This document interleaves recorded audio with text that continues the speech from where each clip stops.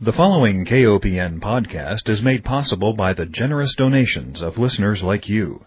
Please consider a donation to listener-supported community radio, KOPN. You can donate securely on our website at kopn.org.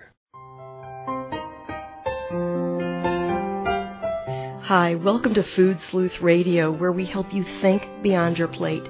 I'm Melinda Hemmelgarn, a registered dietitian and investigative nutritionist on a mission to connect the dots between food, health, and agriculture and find food truth. And today I'm honored to welcome back my guest from last week, Dr. Justin Sonnenberg. He is an assistant professor in the Department of Microbiology and Immunology at the Stanford University School of Medicine. In 2009, he was the recipient of a National Institutes of Health Director's New Innovator Award. He and his wife, Erica, a senior research scientist also at Stanford University School of Medicine, have joined forces to write a terrific book called The Good Gut, Taking Control of Your Weight, Your Mood, and Your Long-Term Health.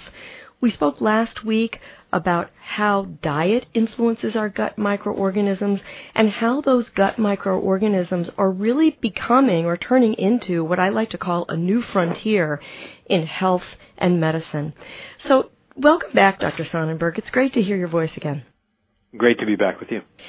Last week, we spoke about how the microorganisms in our guts become established, starting at birth and then the early experiences in life. And we touched a little bit on diet. And one of the things I mentioned that I really liked about your book is that you have applied science and that you've given us recipes along with science to teach us how to eat to preserve the microorganisms in our gut. And I just thought maybe we'd start today with a little personal experience that I had. I recently had a wicked sinus infection, and I went to see my doctor, who was quick to prescribe some antibiotics. And I was a little unsure of that because of the effect on my gut. And she said, well, don't worry, just take some probiotics. And I said, well, which ones? And she said, oh, anything over the counter will do. Long story short, I got a second opinion and learned that really what I had was a viral infection. I did not need the antibiotics. And since probiotics are part of my diet anyway, I certainly didn't need to buy anything over the counter. So tell me what you think about my whole personal scenario. Yeah, well, I think that there's two interesting things that I noticed right off the bat that are important with regard to the microbiota. The first being that physicians are quite often very quick to prescribe antibiotics, and often in cases where they're not needed. And a lot of times I think physicians feel pressure from people to prescribe antibiotics. They think that that's what's expected. People, especially in the United States, have come to want a pill when they leave the doctor's office if they're not feeling well. And so I really encourage people, because antibiotics wreak havoc on this really important microbial community that we have in our distal digestive tract, the microbiota, and make us susceptible to foodborne illness, other nasty intestinal pathogens like Clostridium difficile, and long-term effects of what happens to the microbiota aren't really well understood, but it's probably not good, that it's really important to have conversations with doctors just about, is it okay to take a wait-and-see approach and to hold off on antibiotics or to try something else like probiotics if it's warranted. And so I think, figuring out ways to avoid antibiotics and only use them when they're absolutely necessary is really a wise thing to do. The second part of your story that is interesting and we should talk more about has to do with the use of probiotics. When are they effective? When should people be using them? What types to use? It's really become an overwhelming marketplace to navigate with respect to probiotics. And so it's a challenging area that deserves some attention. I agree. And my understanding with regard to probiotics is that they are very much species specific. And what I learned from your book is that because we are all individuals, one person may respond to a probiotic in a positive way, and another might not have any response. So when we are trying to keep the microorganisms in our gut healthy, or when we have been prescribed an antibiotic and we really do need to restore any of the microbiota or the microorganisms that live in our gut to keep us healthy, what is the best approach? Do we look for certain species that have been proven to be effective, or should we go with food first and pills later? great question. And so I think a lot of this gets down to whether you are interested in just incorporating probiotics into your diet, not for any particular reason other than that they may give you some health benefit, may be able to help you fight off a cold or something like that in the future. And that's very different than if you're interested in using it for a particular medical scenario, either treating some medical issue that you're having, whether, ranging from constipation to irritable bowel syndrome to, the probiotics are used in NICUs, in neonatal intensive care units, to help prevent necrotizing enterocolitis, a really terrible disease that has a high mortality rate for premature infants, and antibiotic-associated diarrhea, or just repopulating your gut after you take antibiotics. These very specific scenarios, I think, dictate a different approach than if you just want to incorporate probiotics into your life and into your diet. So I think, first of all, it's important to just, most people have probably heard the term probiotic. Just to define it, it has a fairly stringent definition that was put forth by a working group commissioned by the WHO and the FAO. And the formal definition is a live microorganism that, when administered in adequate quantities, confers a health benefit on the host. So this means that the microbe, actually, that strain has to have been studied in a controlled trial with a group receiving a placebo and then shown to be efficacious in some way, shown to have an effect, a biological effect. And most microbes that are out there and available, either in supplement form or those found in foods, have not been studied at that level of stringency. And so I think for the purposes of this conversation, it's useful to use probiotic to refer to just microbes that occur in foods or are present as supplements in the health food aisle. And so I think that we can use probiotics in that way, but it's important for people to understand that not all of these strains actually meet the formal definition of probiotic. So having said that, let's go back to this issue of prevention versus treatment of something and food versus buying these in supplement form. Good. So, the science is still in its infancy, and there was a lot of pseudoscience that was coupled to probiotics early on, run by companies that had conflicts of interests and a lot of marketing hype. And so it's a field that's emerging from this quagmire that it's been in, and very clear that these probiotic microbes associated with foods do have an impact on our biology and can have a lot of benefits. So that's the first important thing to note. And they can influence our biology widely. So they can influence what's going on in our gastrointestinal tract, but they can also influence what's going on with the rest of our body. And this gets back to this concept of our gut as a control center for all of our biology, not just digestion, not just intestinal function, but it's been well documented that people taking fermented dairy product that contains probiotic organisms on a daily basis actually are less likely to get respiratory infections over the course of a cold and flu season. Mm-hmm. That's been documented in multiple studies. And so it's very clear that these probiotic organisms can have a biological impact that's positive. So if you are not trying to treat a specific disease, I really think the approach of trying to acquire these microbes in fermented foods is really the way to go. You get a nice diversity of microbes if you try different foods, and with there not being real definitive evidence about which microbes are the best, and with the likelihood that different microbes are better in different people because of our individualized biology and individualized microbiota, I think just in terms of bet hedging and the knowledge that diversity of microbes is good in your intestine, having a wide variety of fermented foods in your diet is really a good strategy. Mm-hmm. And I just want to let our listeners know that your book has a great section called A Probiotics User's Guide, and we can't get into all of the detail that you provide there, but it certainly was eye-opening to me in understanding individual differences as well as regulation or lack thereof. And you're absolutely right. I mean, go into any supplement section and look up at the probiotic section and just be totally overwhelmed, even if you have a little bit of education. It's very confusing. Now, this leads me to another question, and that has to do with a lot of times children, at least I'm speaking again of myself, I remember when my own children were young, gosh, they went to daycare, there were always some kind of respiratory infection or ear infections going on, and they were prescribed antibiotics. Decades down the road now, I'm learning about, oh my gosh, how detrimental that can be to an infant's gut. So my question to you is, can we indeed restore a healthy microbiome or the healthy microbiota? Or is the damage done by these antibiotics, and especially early exposure to antibiotics, long-lasting? Yeah, it's a wonderful question, and I think the studies that have been done to date show that the microbiota, and this has been done in adults, but it's probably a similar story in infants. When an individual takes antibiotics, the gut microbiota goes through a rapid transformation. Feces are lost, the total density of microbes decreases rapidly, and then over a course of weeks to months, there is a gradual restoration or regrowth of the microbiota.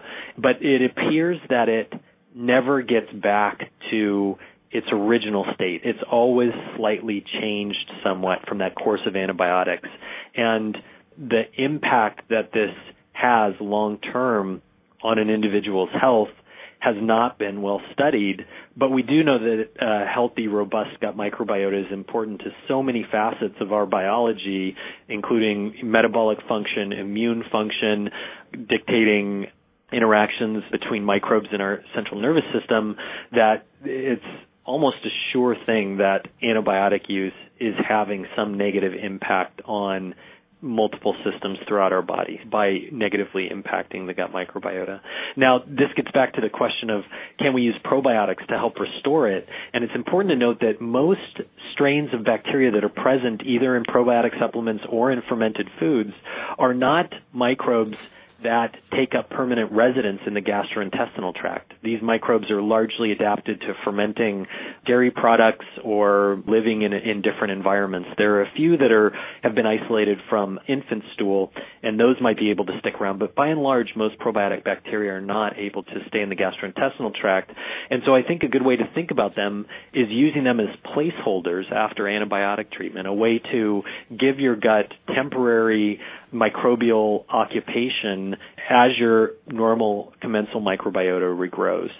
And there's definitely evidence that probiotic use after antibiotics can help mitigate antibiotic-associated diarrhea. I think it's a great way to look at it, as a placeholder. Let me just remind our listeners, if you're just joining us, you are tuned into Food Sleuth Radio, and we are speaking with Dr. Justin Sonnenberg. He is an assistant professor in the Department of Microbiology and Immunology at the Stanford University School of Medicine. He recently spoke at the Association of Healthcare Journalists meeting on the impact of our gut microbiota, or the microorganisms that live in our gut, on our health. And he and his wife Erica, a senior research scientist also at Stanford, joined forces and co-wrote a terrific book called The Good Gut: Taking Control of Your Weight, Your Mood, and Your Long-Term Health. And one of the reasons why I wanted to have you back, Dr. Sonnenberg, is because of this one piece of your title, which has to do with your mood and this relationship between the gut and the brain. And I think we've all probably said, I have a gut feeling. But there's actually a lot of truth to that, isn't there? Absolutely. So there's, this emerging area called the brain-gut axis, a new area of study where there's been some really recent exciting findings that link the gut microbiota to influencing central nervous system development and function profoundly. And so it suggests that the gut microbiota might be a critical component of our personality, our cognition, and ultimately whether or not we develop certain neurological disorders potentially. So there's still a lot of work to be done in this area. It's right at the beginning, but there's a fundamental connection between our gut and our brain, and the microbes are certainly part of this conversation. And even research on things like you mentioned called psychobiotics, meaning that you could take a probiotic supplement again that was specifically going to target or populate microorganisms in the gut that would improve our mood or mental health status. Yeah, absolutely. So let me go through just some findings very quickly to give the listeners a view of what's known and what the evidence is. Some of the first evidence was actually using mice as a model host to understand the effect of microbes on central nervous system function. And there's a way of raising mice in a sterile plastic bubble where they have no microbiota, they're completely sterile, no microbes are colonizing their gastrointestinal tract. So these mice that are called germ-free or microbiota-free mice were compared to mice that had a full microbiota and just monitored for how they were behaving. And it became very clear that the mice without a microbiota had very different behavior, somewhat less aware, they had less anxiety-like behavior, and basically behaved in a way that would make them less fit if they were out in the environment. They would get less startled by things. They actually had poorer memory recall if they weren't colonized by gut microbes. So that was one piece of evidence that the gut microbiota was having an influence over the central nervous system and how animals behave. Another group of researchers took mice that behaved very differently in terms of anxiety, and they monitored this by putting the mice on a platform and looking at how quickly they would step down off that platform as a measure of how confident they were or how nervous they were. And so they noticed that one strain of mice would step down very slowly off this platform. They were very nervous, compared to another group that would step down very rapidly. They swapped their microbiotas of these two groups of mice experimentally, and they showed that they could not completely swap their behaviors, but they could make the mice that used to take 4 minutes to step off of the platform, they could reduce that down to about 1 minute. And similarly, the mice that used to step down rapidly, they could make them step down more slowly, increase their time to about a minute, just by switching the microbes that were present in the strains of these mice. Yeah, that's so interesting. And then you also talk about, I believe there was some monkey research where the monkeys who had been stressed had different microbiota or different microorganisms growing in their guts than the monkeys that had not been stressed. So you wonder what comes first. Are the organisms different to begin with, which lead to different stress responses, or does having a stressor in our life influence the kinds of bacteria that can live in our gut? Yeah, it's a very good question, and this conversation is, without a doubt, two directions. So it's the brain talking to the network of neurons in the gut, changing how the gut is operating, and it's also the microbes communicating with that same network and sending messages to the brain, but also making interesting chemicals that get absorbed into our bloodstream that really are poorly characterized right now and can transit through our circulation, and some of them can cross the blood-brain barrier and make their way into the central nervous system to interact with the brain. So there are multiple modes of communication that are going both ways, and it's really difficult to figure out causation. Probably the best evidence that this actually happens in humans and that there's a causal relationship was a study performed by a UCLA group where they fed a group of women probiotic-containing fermented dairy product. And then they had another control group that received a placebo. And I think the treatment went on for 3 or 4 weeks of daily consumption of the probiotic or placebo, and then they performed fMRI, functional magnetic resonance imaging study, to look at their brain activity. And they saw that the group of women that were receiving the probiotic-containing fermented dairy product daily had very different brain activity in the fMRI study when undergoing a facial recognition test compared to the women that were just receiving the placebo. So evidence that probiotics and what's running through your gut can influence how your brain is functioning. And you also talk about children with autism. Certainly there are lots of factors involved in why a child may or may not develop autism, including different chemical exposures of the mom. But I'm curious about one factor that seems to be fairly prevalent among children with this disorder, and that is that they have something called a leaky gut, and they have a lot of GI issues, a lot of pain. And your book describes how some probiotics may actually help children not only feel better, but also lose some of those autistic spectrum disorder behaviors. Yeah, right. So the study that's been performed to date has been done in mice, and so there's always a question of whether the studies that are performed in mice are going to translate to humans. But the study that's been performed, and this gets back to the chicken and egg problem a bit, because the mouse model of autism is actually one in which an immune response is stimulated in the mother as she is pregnant, and the pups born to this mother that has been undergoing an excessive immune response exhibit social behaviors that are abnormal for a mouse. And so this is a mouse model of autism. And so you have this environmental trigger that leads to this immune response that ultimately leads to the problem with the young mouse pups in terms of behavior. But what the researchers recognized, this was done at Caltech, was that these mice that exhibited these autism-like behaviors had a leaky gut and had chemicals that were moving into their bloodstream and affecting the brain that were derived from the gut microbiota. And if they actually added the right bacteria, they could repair that gut, reduce the amount of that chemical circulating in the bloodstream, and help those mice regain normal behavior. And so, this was done in mice, but it really points to this possibility that the status of your gut and what your microbiota is doing, the relationship between the microbiota and the permeability of the intestine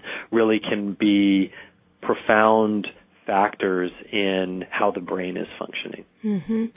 Speaking of brain function and just overall strong immune health, I think we should also probably talk about the role of our gut microorganisms with regard to aging. And if we're lucky, we're going to be getting older, but there are changes, aren't there, that happen in our guts. And I wonder, how do we keep our microbiota young, and what kind of changes occur naturally to that population of organisms just as a function of aging?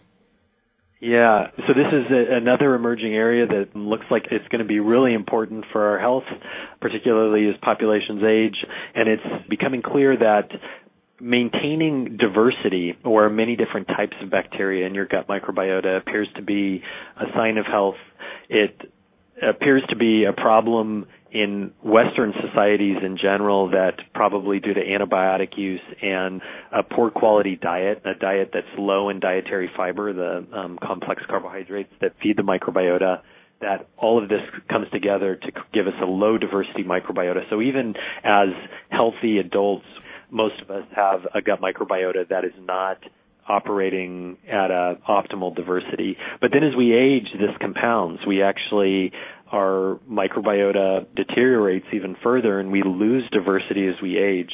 And it's not clear whether this is a product of aging, because we know as we age, many things change in our biology, including a process called immunosenescence, our immune system functioning suboptimally, and there's some people that hypothesize that that's connected to gut microbiota deterioration.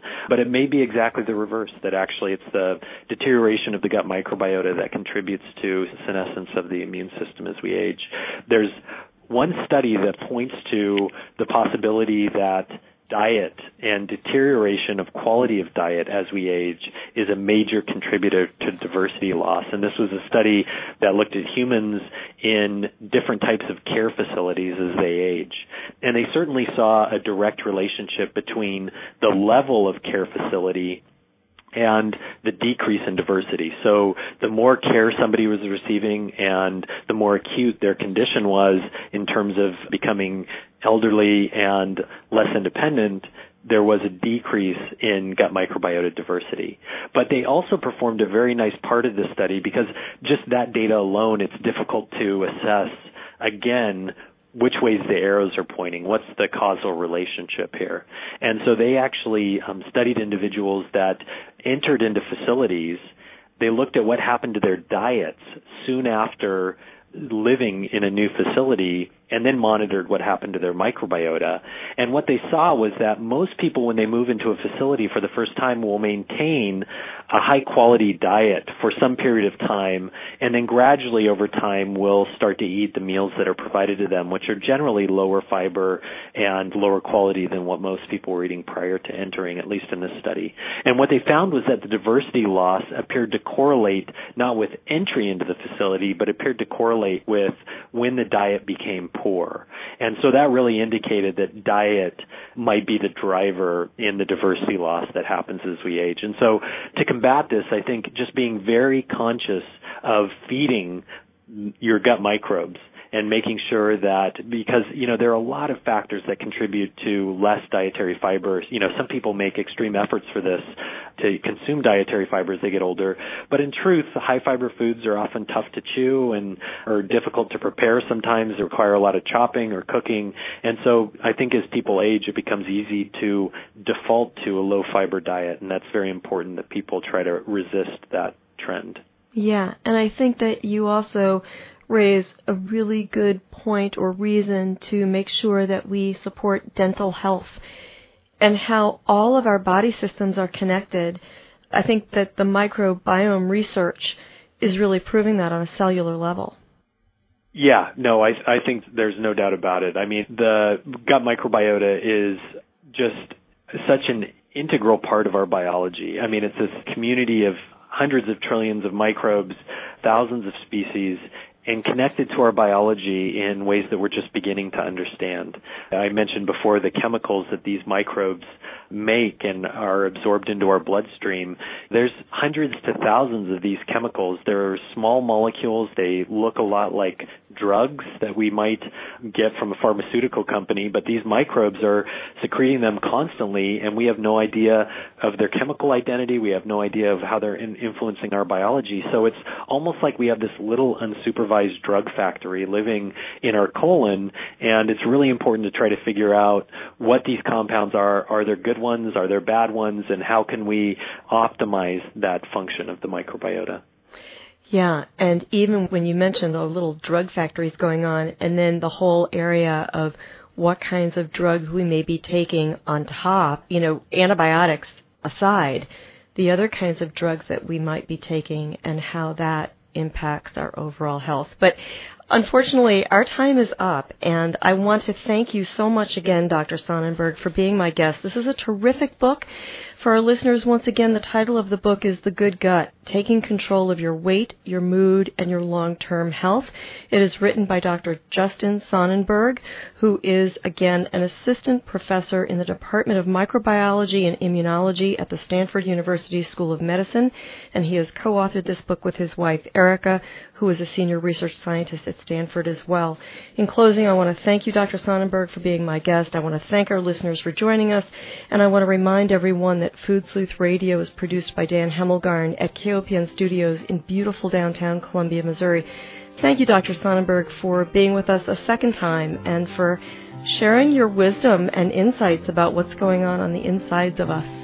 It was great to be with you, Melinda. Thanks a lot.